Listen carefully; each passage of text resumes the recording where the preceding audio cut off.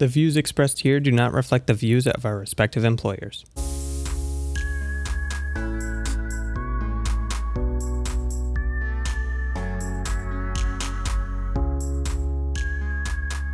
Hello and welcome to SpexCast, a podcast about the science and technology of space exploration. My name is Phil, and I'll be your host today alongside TJ. Hello. And Ferris. Hey there. SpexCast is made for space fans like you.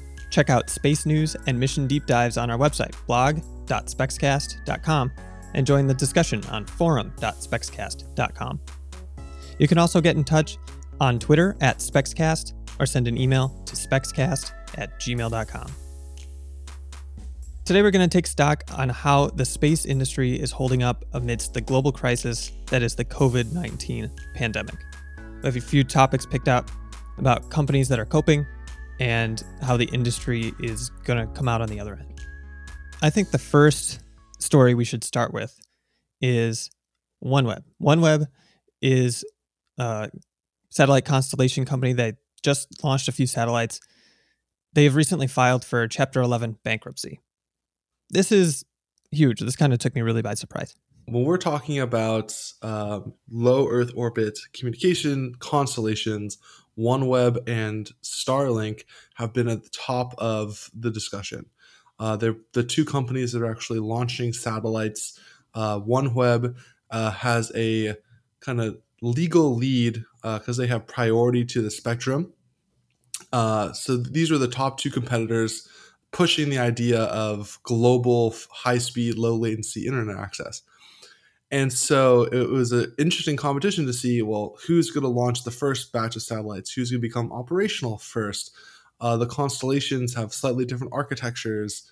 And it was this two-horse race.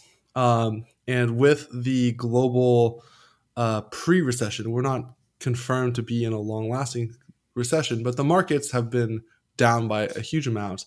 Apparently, OneWeb internally and financially was more a house of cards than a solid bedrock of a company. And so there was a rumor on Bloomberg reported that they were mulling bankruptcy just a few days after they had launched another batch of satellites, which was surprising. And as of recording, the company's officially filed for bankruptcy. They had taken in billions of dollars, led by SoftBank, which is a global investment company with their hands in many companies. You might have heard of the WeWork implosion from late last year. That was a SoftBank-backed company. And so now there's a couple hundred satellites in orbit and no company to run them. So OneWeb has laid off all of their staff.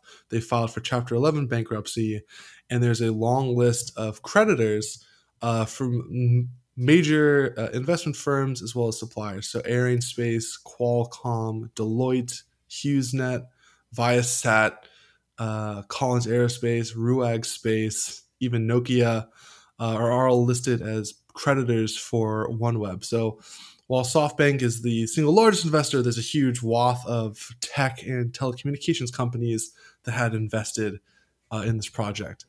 So I have a few corrections there. So OneWeb has 74 satellites in orbit currently, right now.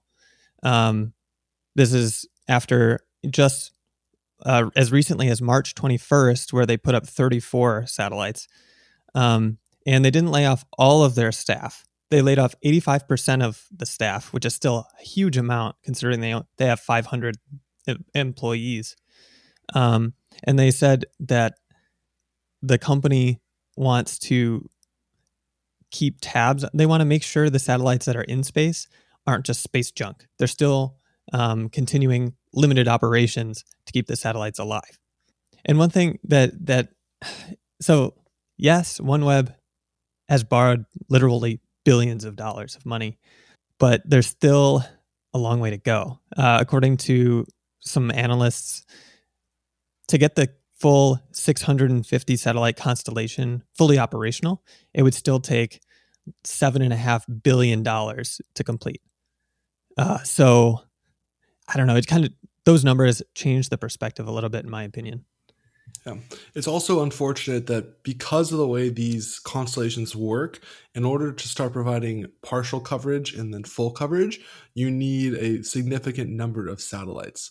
If you were building like a geostationary satellite network, one satellite could cover, half a continent, um, and it would be fixed point, right? So everyone or all the land within that area would be able to get access once that satellite's ready to go. Because these satellites are in low Earth orbits and they process around the entire Earth, until you get a partially filled out shell or fully filled out shell, you might only have access, 3 hours a day or once every couple days, which is not reliable enough for consumers to actually use.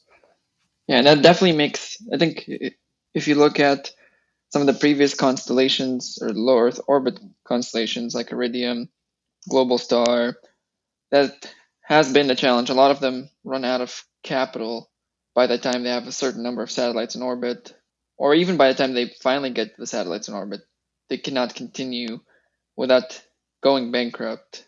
And actually, that kind of reminds me of some of the comments we've heard from SpaceX and Elon Musk at Satellite 2020 about focusing on making sure Starlink does not bankrupt SpaceX, or that the business does not go bankrupt. There's a specific reference there for however many, or the number of low Earth orbit constellations that did not go bankrupt, and that number was 0. Yeah, it's really interesting to look back at, like, historically, in the late 90s or the 2000s, there was an explosion in these communication networks. So like Iridium, Globalstar, and Orbcomm, you might have heard of them. They've had launches for their second gen, but they're hugely capital intensive.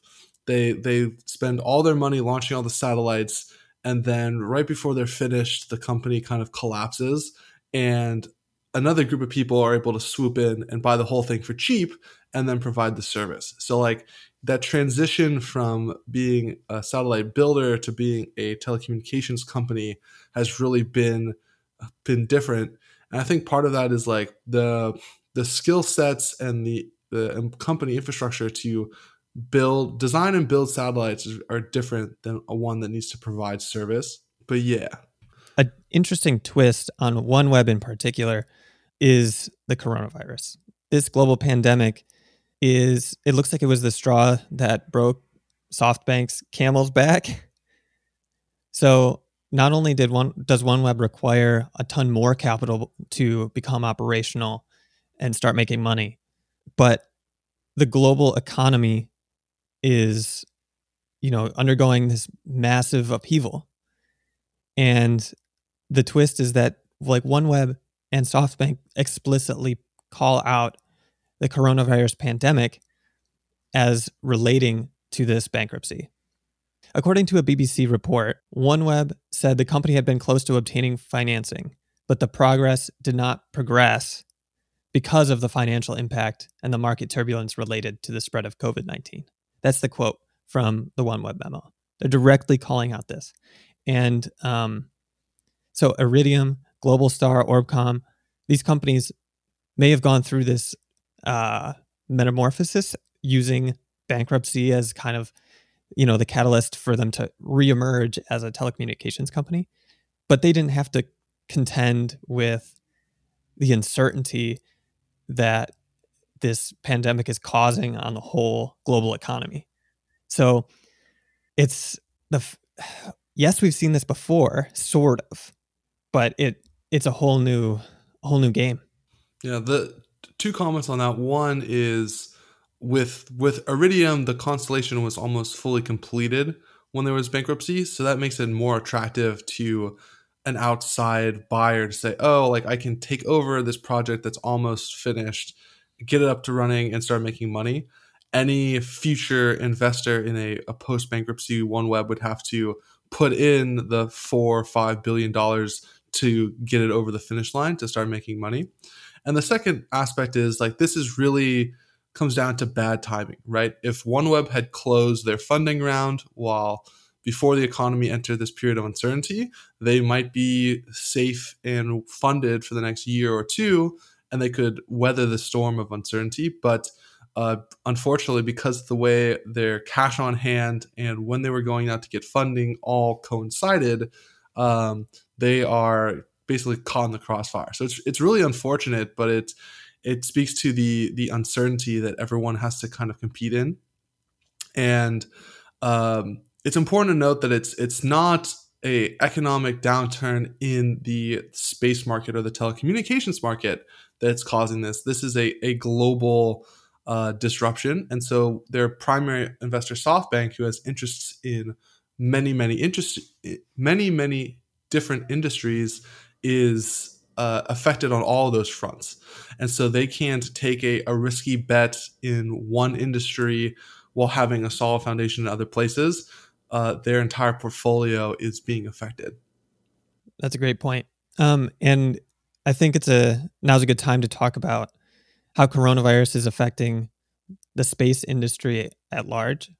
And like you said, it's affecting everyone, but let's take a look at the different ways that space companies are feeling it.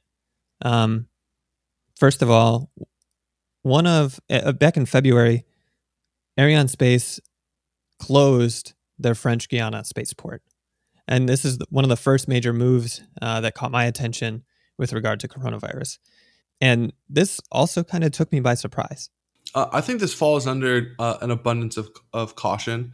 Arianespace is a commercial entity, but it's backed by the ESA and the European Union. And so delaying launches, whether it's 1 month or 3 months, really doesn't have a strong business impact. If you've looked at like the life cycle of a rocket launch, there's a tail that's 18 plus months long, right? And so they book the order, and there's installment payments, and it's not a like short-term transaction. And so whether something gets delayed a month or 3 months really doesn't have a huge impact on their business compared to other businesses who might have 1 month of inventory and rely on that revenue. And launches get delayed for a variety of reasons. Bad weather can push a launch upwards of a month. Technical issues might delay something, a month or more. And so I think they're fortunate that they're able to close the facilities for an extended period of time without really impacting their business. So on the other hand, SpaceX is still launching despite all of this. There have been a few Starlink launches that have taken place since we've known about coronavirus and the dangers. So ESA closes a spaceport, but that doesn't mean everyone is. What's the smart move? Like, do you think SpaceX shouldn't be launching? I think part of it too is if you look at the closure time of the French Guiana Center, it was around, I think it was end of February, beginning of March. At that point in time, both Italy specifically was trying to become a hotspot. And if you look at the launch that was going to happen at the time, it was a Vega rocket launch. And the manufacturer for the Vega rocket is a company called Avio, which is an Italian company. And so it might have been a very, kind of the biggest driver there might have been the outbreak in Italy and the deteriorating state of the pandemic management. And so that might explain why that happened specifically. We can see that at the moment things are still ongoing with SpaceX, mainly because they launch here in the United States. We may or may not start seeing impacts due to launch depending on the conditions around both Los Angeles and California and the different launch sites. Yeah, I think it really comes down to like Florida currently is not a shelter-in-place site. This is being recorded on March 28th, so that might have changed at this point. And so like they're if you take precautions, you might be safe enough and might mitigate the risk enough to continue launches. There's certain things that are national security launches that are deemed essential that are continue no matter what. But if if larger parts of the supply chain, Ferris, I think you make a good point. Like if the Italian part of the supply chain is disrupted, that's going to delay launches, 6 months or a year from now, just because things are shut down now. If for SpaceX case, if their LA factory has to shut down, that could delay things later in this year. For ULA, if their Alabama factory was shut down for a period of time, that would affect them for a much longer time period than just the actual facility closure, because these supply chains are so distributed, they have such long lead times. So it is tough to predict the full impact. ESA has a different mission that is also affected by coronavirus, and that is ExoMars. ExoMars is a Martian lander with the goal of drilling beneath the Martian surface and looking for water. And it's also a collaboration between ESA and Roscosmos. So ExoMars has had its own host of problems, including failed parachute tests that delayed the mission in the past. Since then, it seems like the project has overcome those parachute issues just in time for coronavirus to hit. So ESA and Roscosmos said that they're postponing work on ExoMars due to, quote, circumstances related to the exacerbation of epidemiological situation in Europe, which left our experts practically no possibility to proceed with travel to partner industries. In other words, the same thing we were saying before, where the whole supply chain, in this case, including the engineering and the assembly and the parts, are all affected. And when you kind of break that supply chain, it's really hard to progress. Unlike rocket launches for low Earth satellites or even geosatellites, ExoMars is on a timetable. So pushing out or postponing work on ExoMars means they have to wait until the next launch window, which puts them at a 2022 launch. Yeah, I think the coronavirus, with regards to the ExoMars 2020 mission, is really the straw that broke the camel's back. They had so many smaller delays that they have been pushing them, and they're already running very close to their maximum schedule. And because they're very close to being done, and they're doing final integration where people need to be together, it's all in-person work. It's manufacturing and testing. Having restricted travel has an extreme effect on the program.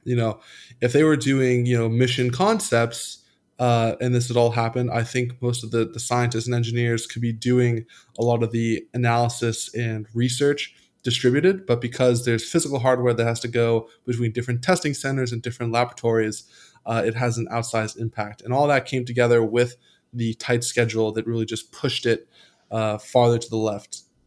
Interesting, though. Farther to the right. Pushed it farther to the right. Another Mars mission that actually might not be as impacted by the current state is the Mars 2020 rover. Work on it is still ongoing. Launch preparations are ongoing, at least as far as we know at the moment. And it's being prepared for a launch this year. So that might be, I'm only speculating here, but that might be because with Mars 2020 rover, which we should note has been recently renamed to Perseverance, which is a fun name. We'll get to that in a little bit. It might be easier for them to practice social distancing in the facility. If you only need a couple people, or you limit your manufacturing workforce, assembly and test workforce, if you limit their exposure to each other, wear proper personal protection equipment, and distance themselves, for example, the 6-foot radius that's been advised, that type of thing, that can still happen. People can still go to work and work on that hardware. Maybe they're a little bit safer because they're not so distributed, and since it's not. I think the Perseverance rover has the advantage of being still at the JPL research center. If you look at missions that require a lot of travel, so like the James Webb Space Telescope has been delayed because it has to travel across the country to different testing centers as part of its program. SLS testing has been delayed because you have to move hardware between sites. With projects that require moving during a pandemic where you're trying to minimize travel and minimize bringing people together, those projects are more likely to be delayed. And fortunately, JPL has lots of great talent on site that can work on the project because that project is in that phase, right? When they're testing the rover and they would be sending it to different test sites around the US right before launch, if they were in that phase, that might actually delay that mission. And because it's an interplanetary mission, they also have a tight window. So it's fortunate that they are just outside of that critical period during this pandemic. On a lighter note, what do you guys think of the name? So NASA opened up a poll to the public to choose between a set of names that were submitted by people of all ages, from grade school all the way to being a professional. People submitted names, and the one that NASA picked was Perseverance. What do you guys think? I think it's a great name. We got Curiosity, Perseverance. It's cool. Fun. It's a pretty awesome name. I enjoy all the aspirational names that the rovers have. Me too. I thought it was kind of interesting that they went with something that's a little more tame. I don't know. Perseverance is like someone that weathers the storm, as opposed to some of the other suggestions that were like Courage, which is the one I voted for. Because I voted for Courage because it's doing like these crazy things. It's got the little helicopter that's going to go with it and scout out ahead.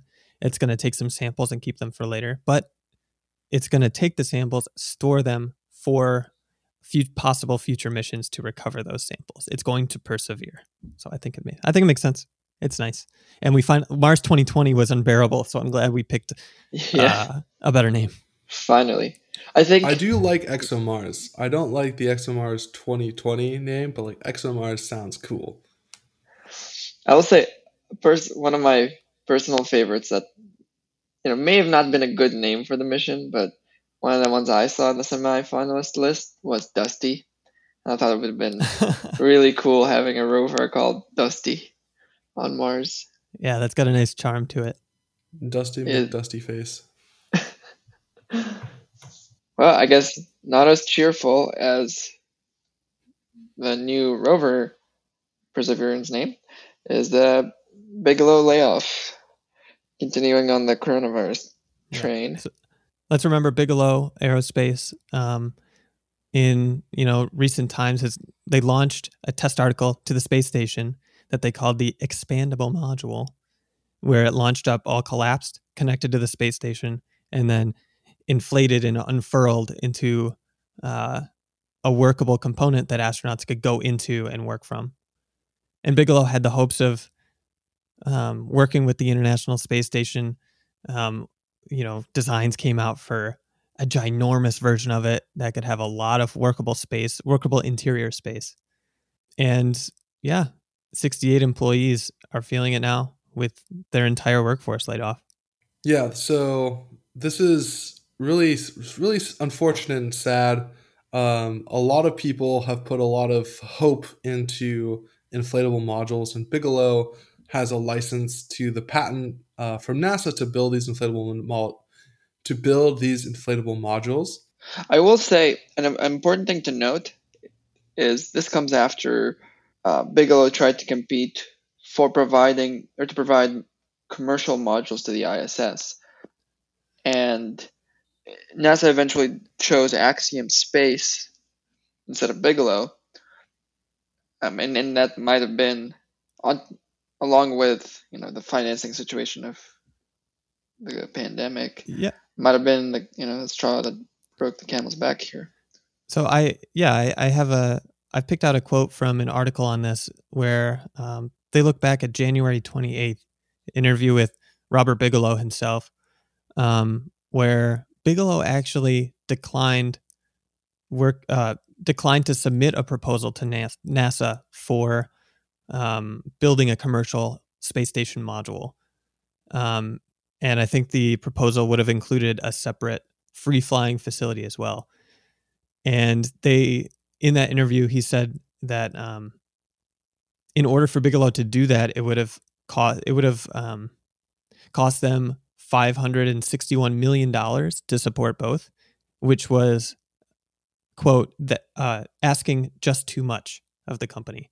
So they had to bow out from that proposal from NASA.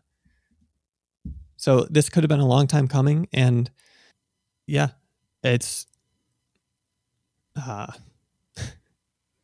damn coronavirus. Yeah. It's definitely unfortunate, but Bigelow, there's been reports of Bigelow not being the most well-run company, not being the best place to work for. And Robert Bigelow is not a through and through like space engineering type, right? He's a billionaire that made his money in hotels, and the attraction for the technology was really like these self-sustained space hotels, at least in the early days of Bigelow Aerospace. And while they had two prototype free-floating modules and the Bigelow expandable activity module on the ISS, setting up an entirely independent space hotel is really expensive. And there's just been other delays, right? Commercial crew, both Boeing and SpaceX, never got off the ground during that time period. Like, we're still awaiting the first crewed flight from one of those companies, which would provide the access to these potential space hotels. Bigelow got the contract for Beam for the ISS, and all of that, connected with funding. It's really hard to go out and get funding, capital-intensive funding, when you don't have an existing revenue stream, right? Like, you've had these prior contracts in the past, but you're like, we need this money so that we can compete for a contract, and if we win the contract, then we'll get money. It is quite risky, and when the economy becomes uncertain, and it gets way harder for those companies, especially like trying to raise $500 million to start a project and to begin to compete a project is quite difficult. That's exactly what happened to another company that I'd like to talk about. Leo Aerospace is a company that was trying to do small launch using a balloon-borne launch system where they would lift a rocket launch platform up to 18,000 meters and then use the rocket to get to orbit from there.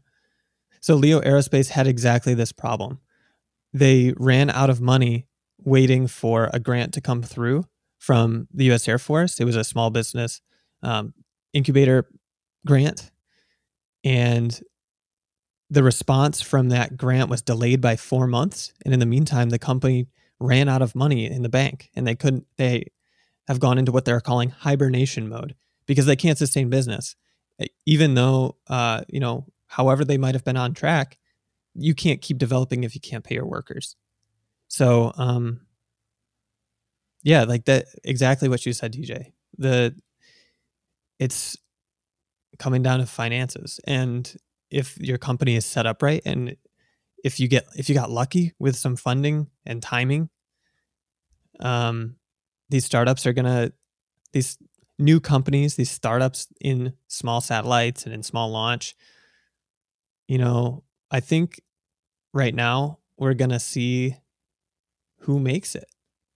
And for me, at least, it looks like this is definitely gonna be this end of the small launch boom that we've seen in the past couple months. TJ, you wrote a great article on our blog going through all the different small launcher companies that are competing for that market of CubeSats and very small satellites, getting them to orbit. And there's just so many that I was talking to some friends about Leo Aerospace, and they hadn't even heard of them. So, yeah, I think this will definitely weed out the market, and the well-run ones and the lucky ones are going to survive. I think I definitely agree with the end of the small launch boom. It was going to happen eventually. There was just too many companies working on too many similar ideas or in a similar market. And it was either going to be a signal within the small launch market, say one or two providers, take the majority of the available contracts, or a very big, well-funded company like Vector Aerospace collapsing. But the thing that was enabling this boom was that kind of gold rush mentality where it's so easy to go out and get money, and it's an unaddressed market because there weren't that many companies competing. It's like, oh, give me $50 million and we'll use modern technology and we'll build a small launcher. And if we get there first, there's a huge business opportunity. And so all those conditions were all of those conditions were available and enticing. But it was a bubble, right? There's hundreds of these companies working on mostly the same thing. And, the key thing fueling that is access to investor capital. And when the market when the market hits a downturn, the bubble pops, right? And so I think this is just the beginning. We've already seen 2 incredibly well-funded large aerospace companies shut down. We'll probably see dozens, if not hundreds, over the next 3 to 6 months. And there's pros and cons to that, right? On the con side, people are losing their jobs. Potentially promising technologies are not going to be developed. Things are going to be half finished. All that development effort might have gone to waste. But on the pro side, you're going to have all these aerospace engineers that have had experience working on real hardware, and they're going to be open to new ideas, forming new companies. And so it's not all doom and gloom. I think this bubble has put in a lot of money and training experience into the small launch engineering market, and it has potential to be redirected into new projects and new ideas, right? I think that's a great way to close out that discussion. And for the listeners, let us know what you think about the impacts of the current pandemic on the industry. Let us know if you've had any personal experiences or have known or know people that have been affected. Feel free to reach out to us on the forum, Twitter, Facebook, or email us at specscast@gmail.com. Especially if you're in, actually feeling some of the things that we're talking about. If you're working in a company that is doing really well in light of these things, we'd love to hear that perspective. If you're recently working at Bigelow, for example, and you're now thinking, what do I do next? We'd love to talk to you and see what you have to say about how the industry is working so far. Let's switch gears. The coronavirus has been dominating the news, and I think now we should talk about a few things that are not related to that pandemic, but are still very, very interesting topics in the space industry. And the first thing is LOPG, the Lunar Orbital Platform Gateway is no longer a requirement for the Artemis mission from NASA. NASA's new lunar program no longer requires this, what the past 5 years more, what has been like a cornerstone for that journey to Mars, that return to the moon. LOPG, no longer a requirement. What does that mean? So it's definitely complicated. So the Lunar Orbiting Platform Gateway, now renamed to the Deep Space Gateway, is basically a small space station in a near rectilinear halo orbit around the moon, which means it's close. Which means it's an orbit that gets close to the moon on one end and very far away from the moon on the other end of its orbit. And so it always has communication and solar power access. And while this orbit has benefits to building a space station around the moon, it is not as advantageous for actually landing on the moon. So any craft that has to go from low Earth orbit and then stop at this gateway to then land on the moon is actually paying like a delta V tax, right? Because it's more efficient to go directly there. But the argument was that if you go to this gateway, you can gather supplies, you can have multiple launches, you can build a multi-part lander, and then move down to the lunar surface. And so it reduces the risk and is more sustainable because we can have this relatively deep space crewed platform that we can test radiation. That also is part of the Gateway plan. There were submissions to detach a module and do like free flying, like 6-month to a year experiments to kind of simulate floating in deep space without resupply. And the eventual long-term goal is to build the craft that would go to Mars as part of Gateway, detach it, and then send that to Mars. And so all of this really changed with the new Artemis branding and the goal of landing on the surface of the moon by 2024. And so now enough of the Gateway would have to be built very, very quickly so that elements from Earth for the lander could dock there, resupply, and then land. And I think NASA made a decision point of, we don't have enough money to build a lander and a space station and force both elements to work together. And that points to having a larger integrated lander launched from Earth and sent to the moon directly, rather than stopping and building it piecemeal in orbit.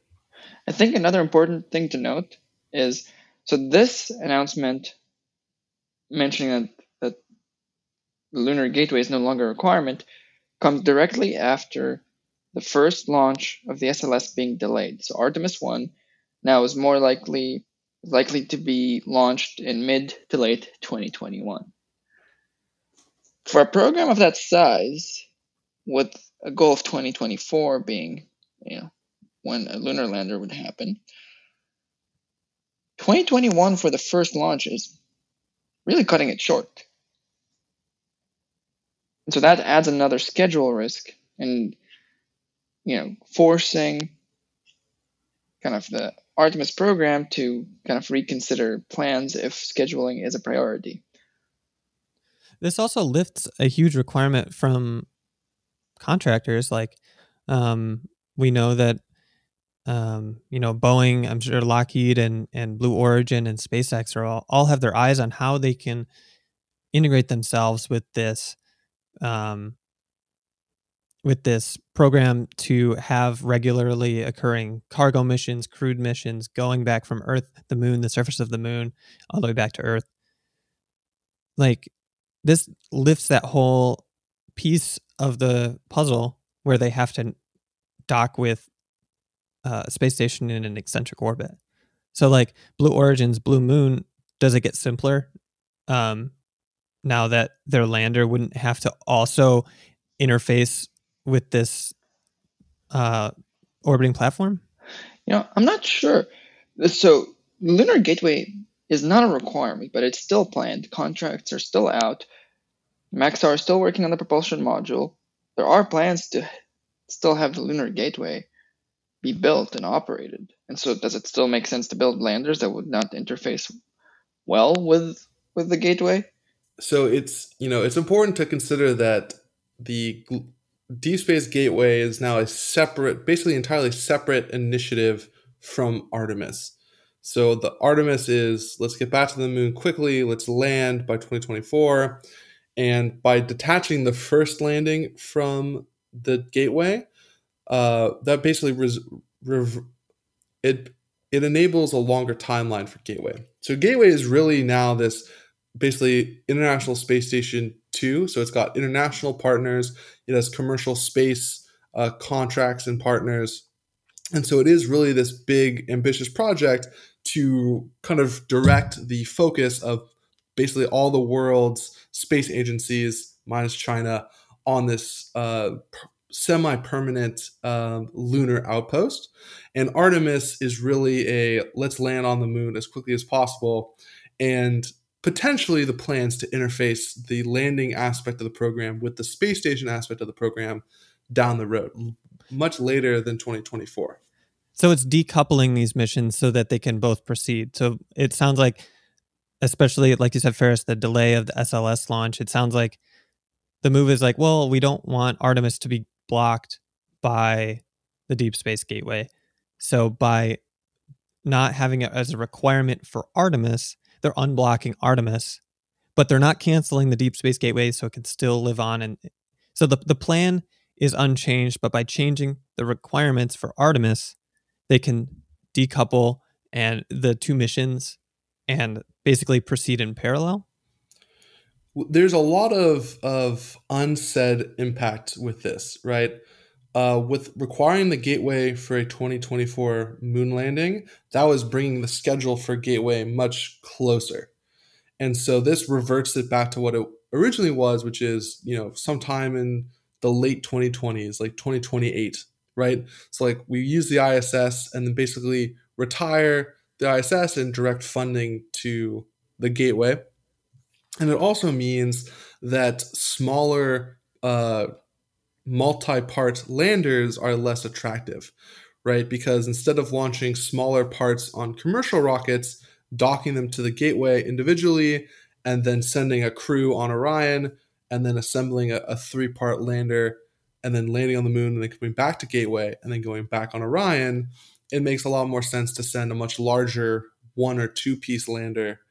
And so it has impacts on the potential lunar landing architecture as well as the timeline for Gateway.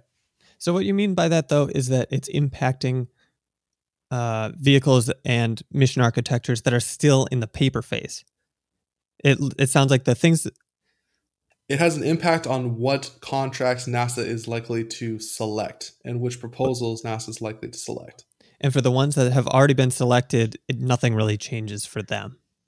To be quite frank, if you look at the whole Artemis program has been challenged by the timeline goal, or by the 2024 launch. A lot of these landers at the moment are still in the paper design phase. The 2024 landing goal is in 3.5 years.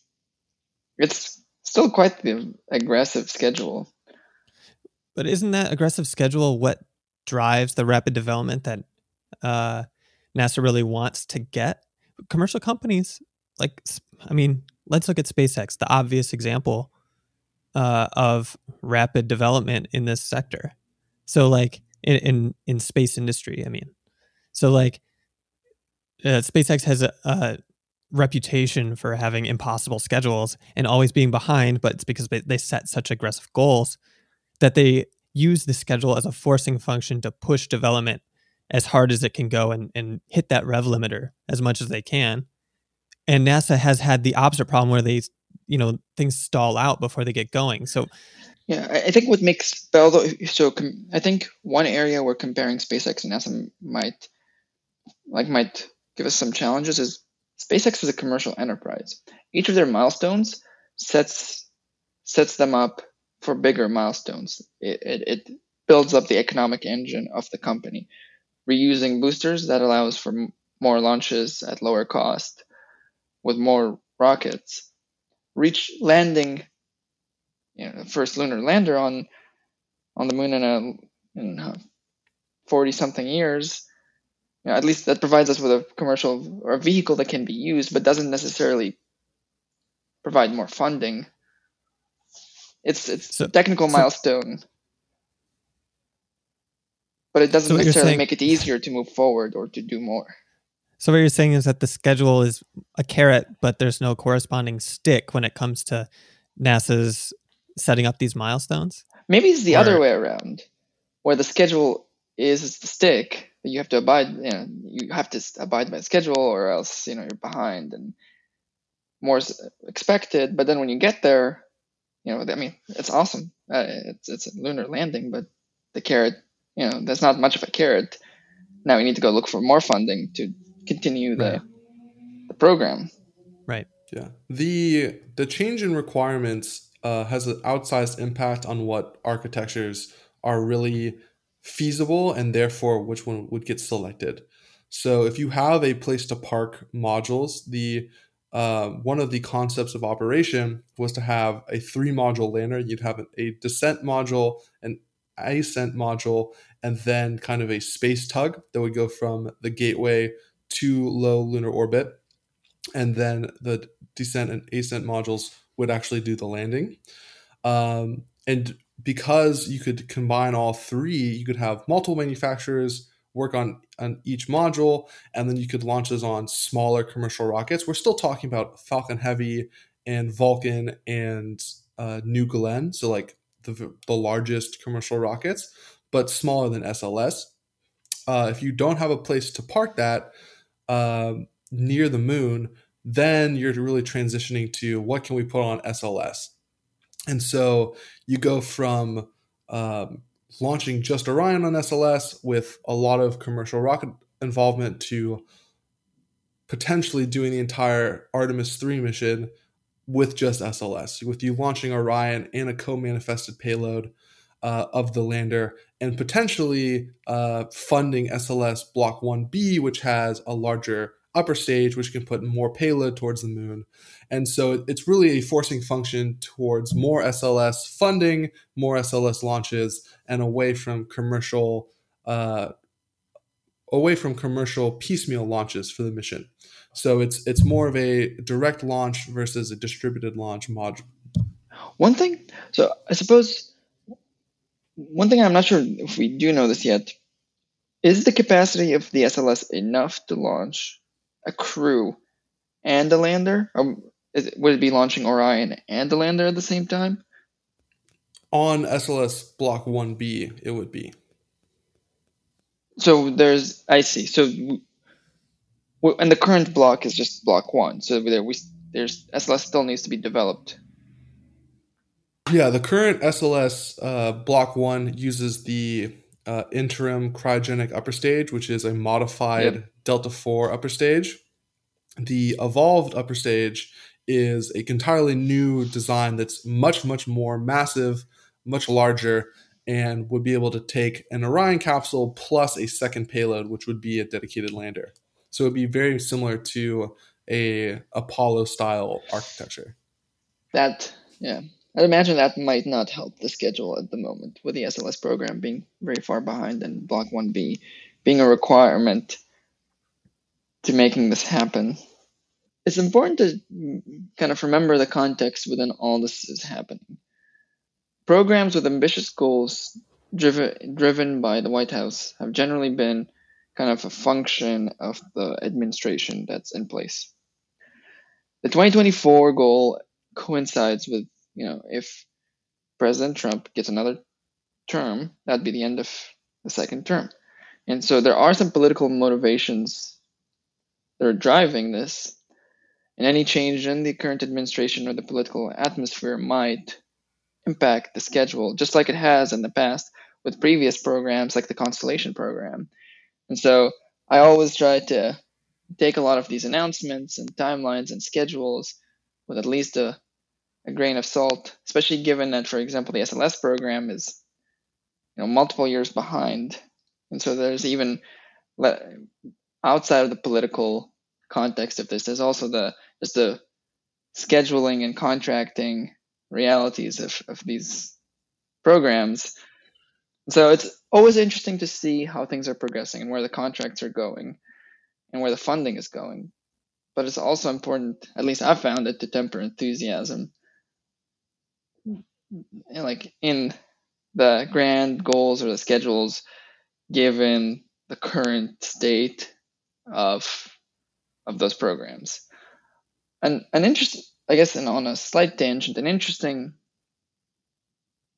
recent announcement related to the Artemis program is the announcement that SpaceX will be the cislunar resupply, or will be a cislunar resupply provider. And SpaceX made the announcement with an image of a modified Falcon or Dragon that's supposed to be launched on a Falcon Heavy. So the DARPA Launch Challenge was a program for competitors to build a rocket that could put a small payload into orbit and launch from an unimproved pad and do so from 2 undisclosed locations within 2 weeks. All of the competitors except for one dropped out. And so Astra was the only competitor at the end, launching from Kodiak, Alaska. And they were pushing against the deadline. They had a rocket on the pad. They had a couple failed countdowns, or they had a couple aborted countdowns where they had an instrumentation sensor on the rocket that they had to go and fix. And unfortunately, they missed the deadline. And so, unfortunately, DARPA had already extended the deadline. They hit the deadline no successful launch had happened, so they ended the program without a winner. However, Astra is a startup based in San Francisco, and they still want to prove and develop the capability of their launch system. And so they eventually continue to try, and there's reports that that rocket actually blew up on the launch pad about a month later, which is an unfortunate setback for Astra and for DARPA, because they still don't have that rapid launch capability that they were looking for to get out of this challenge. Right. So I just want to add a little bit of context to the Rapid Launch Challenge from DARPA. It started out, like you said, with multiple competitors. The two other companies, in addition to Astra, that were really vying for this were Vector. Virgin Orbit and Vector Space. Right. So Vector went belly up. We've talked about that in the past. Virgin Orbit actually dropped out in order to focus on their commercial launch capabilities. So instead of competing for this rapid launch contract, they just shifted their focus. And so, yeah, Astra was the only one left literally sitting on the launch pad. And due to an anomaly that came up prior to launch, they put a hold on it and the timer ran out. And that's it. So, yeah.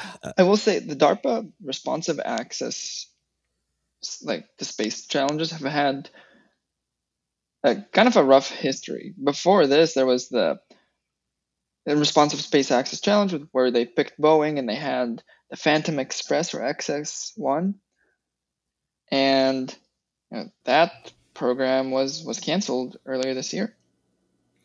That program, the contractor actually quit, and then DARPA was forced to cancel, which is quite unfortunate. And that was a victim of Boeing basically auditing and cutting back their space projects once the Starliner mission failed. But I suppose the theme here, unfortunately, is a series of just unfortunate events. But so what bothers me is a couple things. One, it's unfortunate for Astra. They're a startup. They're working on their first vehicle to get to orbit, and they need money. And one of the contracts like this, grants like this, are a great way to inject cash into their development. And chasing these contracts is really where the startups can see a solid, if they meet the requirements, if they succeed, big if there, they can count on a lot of this money, and it's not like an investor money. It's a government contract. That's what you want. But on the other hand, I'm looking at this from DARPA's perspective. So yes, they changed the criteria, but what the criteria were at the end was for DARPA to give notice to the company, the launch provider, within 14 days notice to prepare, integrate, and launch their payload at a given launch window. That seems like a very, useful, that seems like a valuable capability to have for the Department of Defense, or especially the Department of Defense. I think that not having a company that can actually do that isn't really a drawback, at least from what I know about the things that they might want to do. Obviously, they want to do whatever they want to do. It seems like a valuable capability that is not met. And yeah, I mean, the point of DARPA is to push the limit and to get this new development going. And that's the whole reason for the organization. But just to have no winner and still not have that capability, I don't know. I feel like somebody should be doing it. You know what I mean? So the outcome of the DARPA Launch Challenge reminds me a lot about the Google Lunar X Prize. So that was a program to encourage commercial companies to compete to build a lunar lander to land on the surface of the moon. And that prize kept getting extended. And eventually at a point, the competitors had continued to fail to develop their lander. They continued to fail to book launches. And Space IL was the only company to book a launch, but it kept getting delayed. And so the program prize actually ended, but Space IL had gotten 90% of the way to launching, and so they launched anyway. And unfortunately, that lander entered lunar orbit but failed to land softly. But even then, the Google Lunar X Prize organization made a moonshot award. And so Space IL did win $1 million, which is a fraction of the $30 million official prize that the program had. So, these kind of competitive prizes are really hard to earn. And unfortunately, I do agree that these competitions need a time box, right? Like there has to be a deadline. If you had a field of competitors that knew the timeline was soft, they might not be motivated to progress in a reasonable time period. But it is bittersweet when a competitor gets almost to the finish line and the time runs out. These smaller competitions, like the Lunar X Prize and this DARPA Rapid Launch Challenge, in my eyes, seem a lot more effective on promoting research and development than the very large missions like Artemis that we were talking about earlier. I guess they're tuned to the different people that they're catering to. So like the winners of the Artemis contracts are the large companies with lots of capabilities and lots of capital. And then these smaller DARPA challenges that have much more limited scope are really for the companies that are just starting. Companies like Astra, Virgin Orbit that are just getting going. The driving force behind these kind of contracts and competitions is to encourage outside investment. And so you get an outsized return. Say you are the federal government with DARPA or NASA. If you have $50 million to accomplish a goal, that might not be enough. But if you structure it into like a public-private partnership or a competition prize, you can get commercial companies to raise outside funding to compete for the prize. And suddenly the amount of money you invest goes from $50 million on your end to potentially hundreds of millions brought out by other companies. And that's a way for a given government dollar get more bang for your buck. But I think an important thing to note there is that is the case when the government goals or the competition objectives are aligned with commercial ones, either through technology development or through whatever the product that's being developed. So in this case, at least in the case of Virgin Orbit, perhaps with the launch capabilities they're developing, it makes more sense to focus on getting that operational and delivering that service to the current customers than focusing on the rapid kind of responsiveness of that service. And so it made sense for Virgin Orbit to pursue their current customers and expand their customer base than to compete and spend resources on the challenge. So there, at least in the case of Virgin Orbit, there was somewhat of a misalignment in what the goals of the competition were and what customers might have been looking for. But like if the terms of a challenge or a competition do align with a commercial opportunity, then it's like a company is like, well, I can compete for this challenge and get some money maybe, but even if I don't win, I still have the capability to satisfy this commercial market. Yeah. I want to talk about Astra, their technology a little bit. For this challenge, we said that they were on the launch pad and there was a hold on the launch and the timer ran out.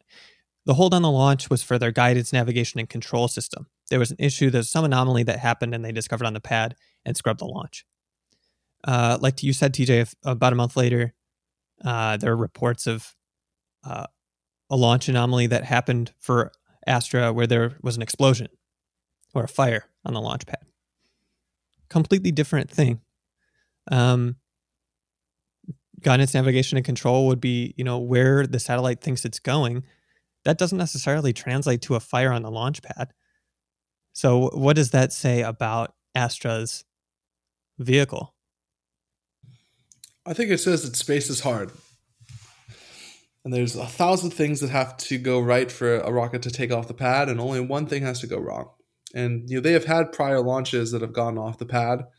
They've also had explosions and cleanup activities they had to do. So it's unfortunate, and they're going to keep. Hopefully, they're able to keep trying until they get a rocket into orbit, which is a huge accomplishment.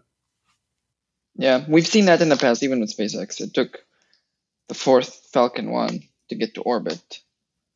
And I think perhaps from what we know about Astra's rocket, is it's meant to be very, very, very low cost. And so I'm sure that also presents its own challenges in terms of reliability, safety, and what that translates to in the real world is delayed and canceled and aborted launches sometimes, especially when you're in the very beginning. Yeah, well, I'm depressed. How about you guys? Oh, shit. Okay. Got too real too fast. Yeah. I think it's going to be a very transformative time in space. I think some big companies are going to have to reevaluate which projects they work on and how they build those projects out. And I think we're going to see which new space companies have what it takes to become fully fledged, independent, money-making companies, and which companies just had a flashy pitch deck and were able to get millions of dollars.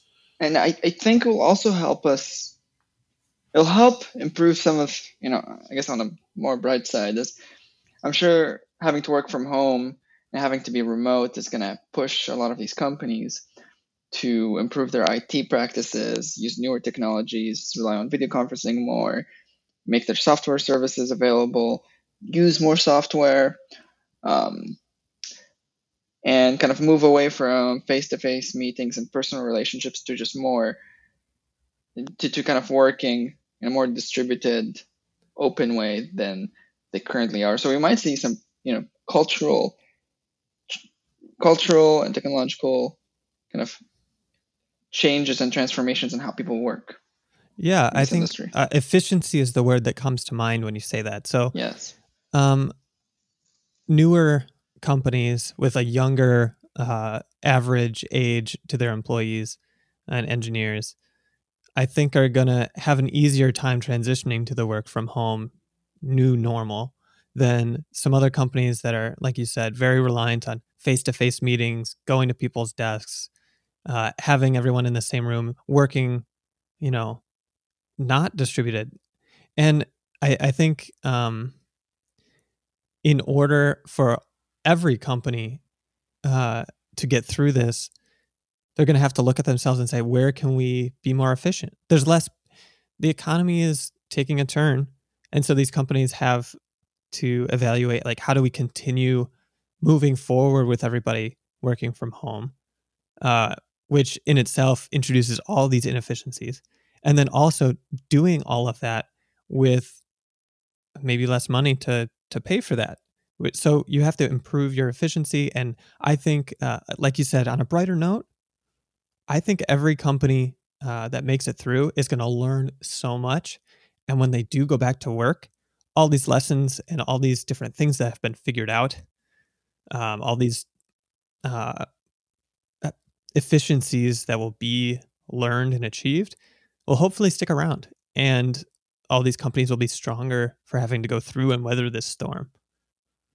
For me personally, that's kind of what's happening. So I prefer face-to-face contact. I prefer going to work and leaving my house and being in the workplace. And now I'm having to, I'm communicating with people only over text is my weakness. I like emojis a lot, so custom emojis from Slack is really helping. But when I say something and someone takes it completely the wrong way, and then I end up spending a ton of time writing, and then it's like, oh my God, all this stuff is breaking, and I'm writing this text, but they're not going to get it, and they need to act now. We'll get on a video conference and figure it out. Like, it's having me take a look at how I communicate in a whole new way. And I'm personally learning a lot about my communication skills, which is kind of funny since we're all sitting here on a video conference recording a podcast. Yes. Yes, definitely good learning experience. I have like on my end too, just working remotely is having to learn how to compartmentalize time and be able to focus on goals and work on them in the same place where you sleep and eat. It's kind of a strange experience, but it built a certain. It's conducive to also practicing and building some discipline. And that's something I've kind of. It's been good. I have no excuse to put off editing the podcast anymore. I have so much more free time. I don't have to. I get about 40 minutes back from not commuting, and then I used to stay at the office from 5 to 7:30 to avoid traffic, and I got 3 hours of not working every day. It's great. An interesting thing is there's no commute because you're the distance from my room or the kitchen to my desk is negligible, right? So I have zero commute. But on the train, that's a designated hour. I have an hour train ride each way to and from work. That's a designated time for me to get into work mode. Sometimes I read, sometimes I work on a personal project, and it's a consistent block of time where I can just it's separate and it's a transitionary period. I don't have that. There was a tip to walk the dog and get yourself into work mode, but I suppose to our listeners, if you're also impacted, or at least let us know how you're impacted by, the change in the working conditions, what work from home is like for you, if you have to work on hardware, if you're a student, what that looks like, how that has impacted you, some of the lessons you have learned, some of the challenges that you face, and how you see that impacting others in the space industry and in other adjacent or relevant or related industries. Yeah, now is a great time to come together as a community of enthusiasts about space exploration and talk with each other and, get through these times together. So definitely reach out on Twitter, email us, and we're in this together, guys. All right, that's it for this episode. Thanks for listening.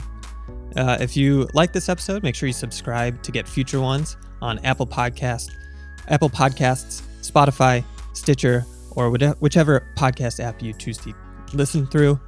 You can check out our huge backlog of past episodes and blog posts, including interviews with key people in the space industry, in-depth articles on spacecrafts and rockets, and commentaries on recent events on our website, blog.spexcast.com. Also, once again, let us know what you think. You can talk to us with a question, a comment, or even better, leave us a review on iTunes or your podcast service of choice.